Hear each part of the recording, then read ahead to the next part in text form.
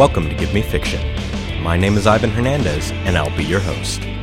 Each month at Give Me Fiction, some of the finest minds in comedy, literature, and the arts write pieces based on a theme.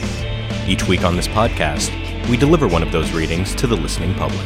This episode, we have comedian and co-host of the podcast Borsgorn Swords, Red Scott.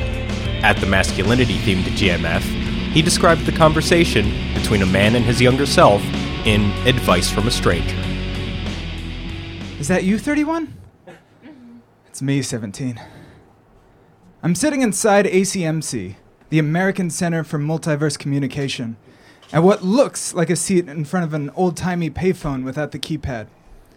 Also inside the ACMC, in an identical phone booth, in the exact same spot, sits a person indistinguishable in appearance, genetics, and life experience to myself. The sole difference being the 14-year age difference, and the fact that 17 is in a different multiverse. Which Little League baseball coach called you Taz and why? I wince at the memory. Coach Eddie, because I struck out so consistently I looked like I was spinning like the Tasmanian devil. The questions are to confirm we are who we say we are. Like the security questions for your bank password. If instead of asking for your mother's maiden name, they asked you what buried memories made you spontaneously curse in the shower. It's my turn to ask a question. Why were you kicked out of swimming class when we were 6 years old? Come on, man! Why? Because I could not wait to go to the bathroom. And I shit in the pool. And I was 6! So was I. What happened next? And I tried to hide it by shoving the shit in the water filter. It's definitely me. In this day and age, it's not uncommon to be contacted from by a younger version of yourself through the ACMC. They set up the connection, and you get paid by your younger, interdimensionary self to provide perspective on the life they haven't screwed up yet. This is the first time this particular doppelganger has spoken to a future version of himself, and the initial questions betray a mind struggling to narrow down an infinite number of questions into the most critical priorities. Finally, 17 speaks. Did Adam end up being gay? Surprisingly, no. And I'm pretty sure he's not suppressing anything. I think he was just unreasonably mature about sexuality in high school. What's the most surprising thing about the future? Daft Punk is even more popular now. Daft Punk, the Around the World guys? Like I said, people love robot music. How many countries have you been to? 7, mostly in Europe. Any major medical incidents I can prevent? Nothing I can think of. Well, that's good. Oh, wait! I injured my knee. It hurts all the time now. What? How can you not remember your knee hurts all the time? It's just a thing. It hurts. I'm used to it. It's like you being a virgin. It's painful. You're embarrassed by it. But it's such a constant thing by the time you're 30, you'll hardly even feel it. I'm a virgin at 30? I'm just messing. You have sex before college. Don't be stressed about it. It's no big deal, especially for her. No reason to make a fuss over such a brief, minuscule moment in time. Shut up, that's not true. It's a completely normal thing the first time, though it's her first time too, so obviously she won't know that. Dude!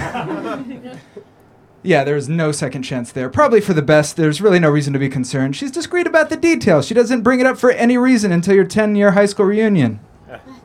Hilarious. Are you done? She does tell your dates. They both laugh at you with their hands over their mouths. Come on! Seriously, I'm kidding. I'm sorry, really. It's just so hard to resist when I remember how insecure I was at your age. So all that was made up? Sure. 17 tries to change the topic. So, do you still love Woody Allen movies? Listen, about Woody Allen.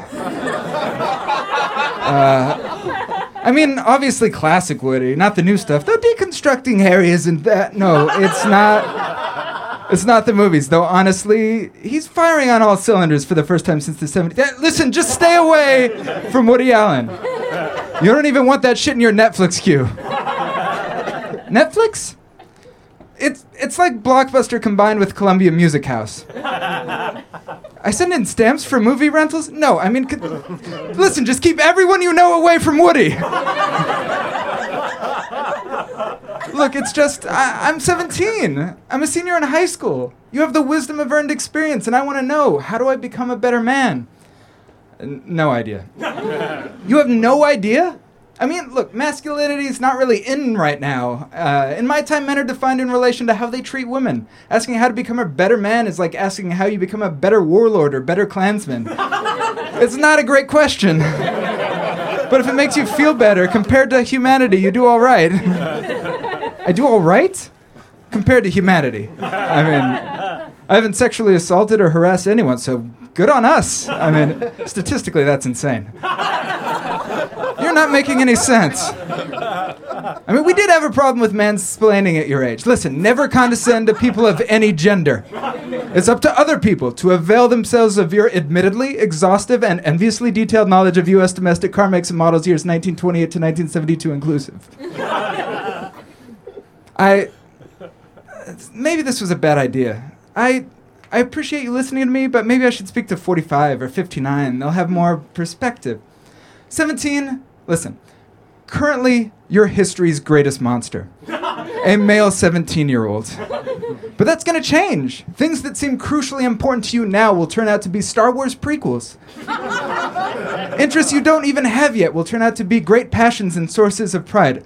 Amara will forgive you for finishing before the condom was even halfway down. God damn it! The point is, you're going to be okay. And I can't tell you what to do because even though we lived the same life in the same world until we were 17, your universe and your life are going to be your own from here on out. Starting with this call, our experiences diverge. And there's no way to reconcile that. And there's no way to discern how this will affect you. But it will. You're going to be okay. Thanks, man. Thanks, that really means... But the bigger point is the longer you're on the line, the more I get paid. Fuck you! Advice from a stranger.